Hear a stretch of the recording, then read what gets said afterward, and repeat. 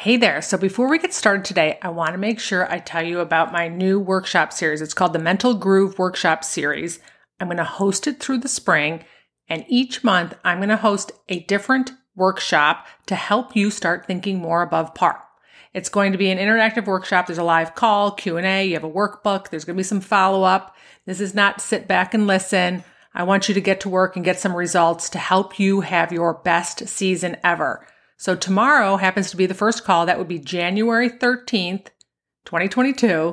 If you can make it, great. You can find a link in the description, or you can go to my Instagram account and click on the bio. There'll be a link to sign up and register there. If you can't make any of the calls live, it's not a problem. You will get the replay to listen to over and over again. Tomorrow's workshop is the 5 steps to build a strong mental game. It's going to be amazing. I'm going to help you get out of your own way, take your range game out to the golf course, play more to your potential, figure out what to do with all those negative thoughts, and I hope to see you there, and I will keep you posted on the other topics coming up. All right, let's get to it. Welcome to Above Par. I'm your host, Kathy Hartwood. I show you how to take more of your talent to the golf course without practicing harder, taking more lessons, or buying new equipment. I show you how to end the frustration of underperforming so you can start playing to your potential. This is where you are going to learn how to think above par so you can play below par. Let's get to it. Well, hello, my golf friends, and welcome back to Above Par. So today is the day after the national championship game, and I have to tell you, I'm very disappointed. We're big Alabama fans here, and I was supposed to be at the game. It just ran into everybody was getting COVID between my husband and some friends that were up there, and I got a little bit sick, but I had 2 girls who ended up making it up there, so they were there for the game. But we are big Alabama fans. Congratulations to the Georgia Bulldogs. They played fantastic, but it's a little gloomy in my house today. So anyway, so today I want to talk to you about afterthoughts. And I know that's a harsh term, but I want to just put it in context. I'm not talking if you're a 40 handicap. We can be a pretty good golfer and call ourselves a hack every once in a while in a derogatory sense because we play less than we are capable of playing. And the problem is that if you want to move to the next level of golfer, if you want to up-level your game, if you want to lower your handicap or lower your score, you have to up-level your brain. You cannot take the brain that you have right now that is shooting the scores that you're shooting right now with you.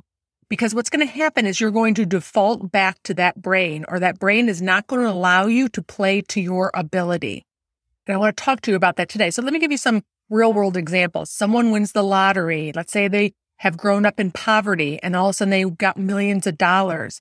Their mentality, their set point with their thinking about money is going to have them spend and waste and get rid of all that money over time till they get back to the point where they're more comfortable, where their mindset is, their money set point is. Same thing with weight loss. You can have someone who loses a ton of weight, but if they don't up-level their brain to be able to think like a person who can live and eat at a lower weight, they're going to gain all that weight back. If you quit a job because you don't like your boss, you can't get along with your boss, you can't get along with employees, so you decide you're going to quit the job to go to a different job, right, and start all over. But if you bring that brain with you, you're not going to be able to get along with the people at that place or the job at that place either, right? As a real world example in golf, when I was 12, 13 or something like that, I was a 90 shooter. I remember thinking that for me, par was bogey. That was the way kind of I added up my score. I based everything off of bogey because bogey added up to 90. Right. And so I would think like, well, if I double bogeyed a hole, then I just needed a par hole and that would balance it back out. I'd be back to even par. Right? It worked for a while, but now I wanted to start shooting in the 80s more. And I still had that thinking. I was thinking like a 90 shooter. I was saying to myself that double bogeys are okay, that I can make a couple pars to offset it. So I was very tolerant of making double bogeys. And what would happen is every once in a while I'd get a score in the 80s, but I would go back and start shooting 90 all over again. It just seemed so hard to break through that number barrier because I was thinking like a 90 shooter. I had a handicap of a 90 shooter. I needed to up-level my brain to someone who started believing and thinking like as someone who shot in the 80s or where I wanted to go. I wanted to keep moving forward. Now, I got there, but I got there the hard way. I spent 7 days a week at the golf course. My dad was a golfer. I went out every morning with him. That's all I did. I started competing nationally when I was 13. Not a big deal now because kids start competing nationally really young, but back in my day from Buffalo, that was not too many of us. So I was able to practice a lot so that I had proof and evidence that I could shoot in the 80s a couple more times or more consistently. And then my brain kind of followed and believed behind me. It's the slowest way to do it. Definitely not the fastest way.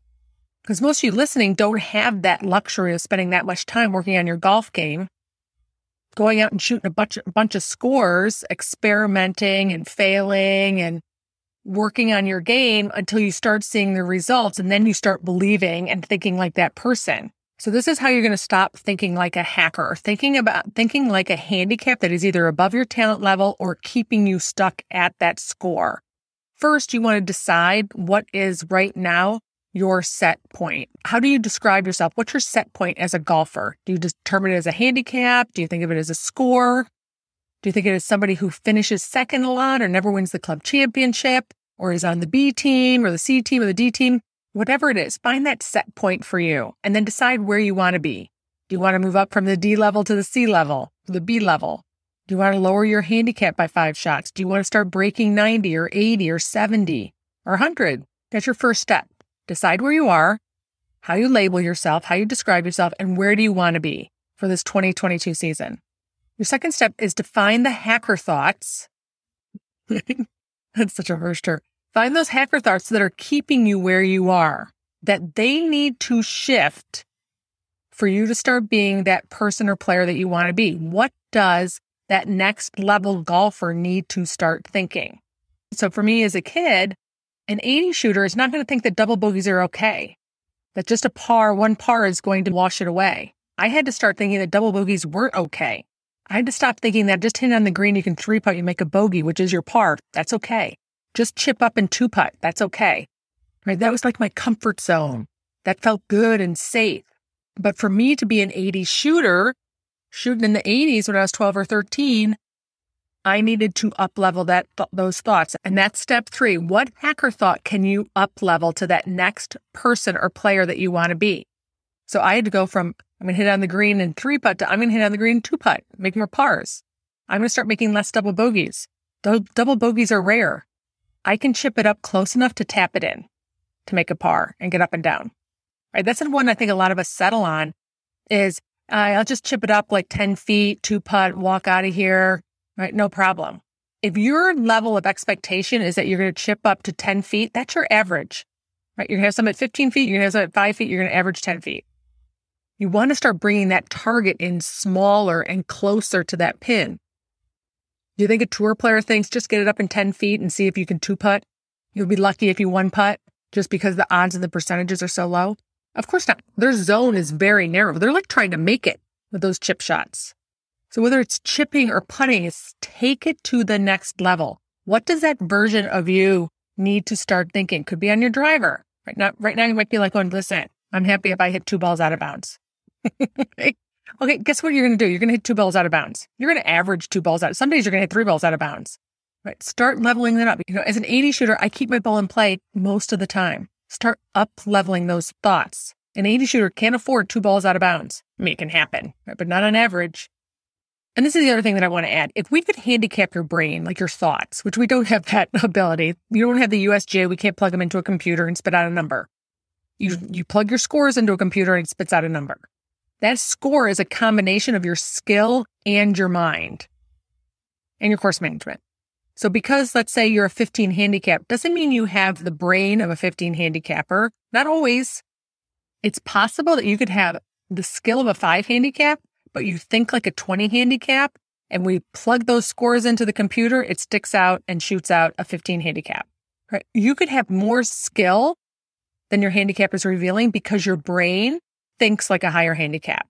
Your brain has it up-leveled to the level of skill that you have. This is most evident when we can do the things on the range where we can't do it on the golf course. We don't spend the time thinking about why we're holding ourselves back. We just go back to the range and hit more balls. It's the biggest mistake. The opposite is also true. You could be a 30 handicap, but you have a brain like a 5 handicap. You think good thoughts, you manage your emotions, you're positive on the golf course. Your brain is very clear. You make good decisions, right? And then you end up playing like a 10 handicap, shooting like a 10 handicap. That happened to me when I was playing in a golf tournament, college tournament at the University of Georgia. Bring up those Bulldogs again. This girl I was playing with, I don't know that she went to Georgia. It was just the tournament was in Athens. I've talked to this on a podcast before. She was in my group. I was like, oh my gosh, no problem. I'm going to win this match. She couldn't hit it but knee high. She rolled the ball further than she carried it. I was like going, I don't know how she's going to stop the ball on these greens. I was thinking of certain holes. How's she going to carry the water?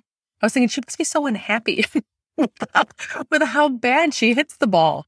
She kicked my butt. She took less skill set than I did, but she managed it with a lower handicap brain, and she kicked my butt. It was amazing to watch. She was so positive. She had good course strategy. She knew how to make the most of her talent and her skill.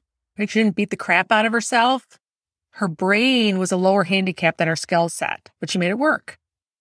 As we go to the 2022 season, where do you want to go with your golf game?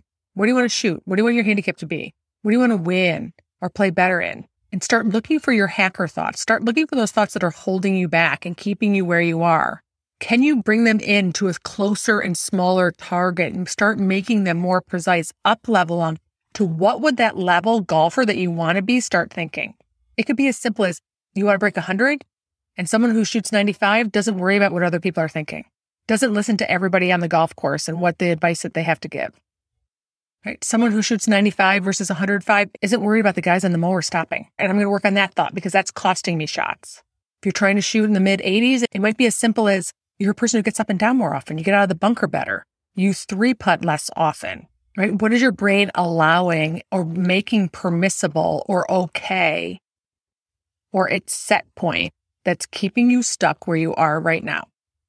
All right, my friends, find those hacker thoughts. 2022 is going to be your best season yet. If I can help you in any way, you want to talk to me, you can go to kathyhartwood.com chat. I'm happy to have a conversation with you about any of the programs that I can help up-level your thinking so that you can play to your potential. Have a glorious week. I'll talk to you next Wednesday.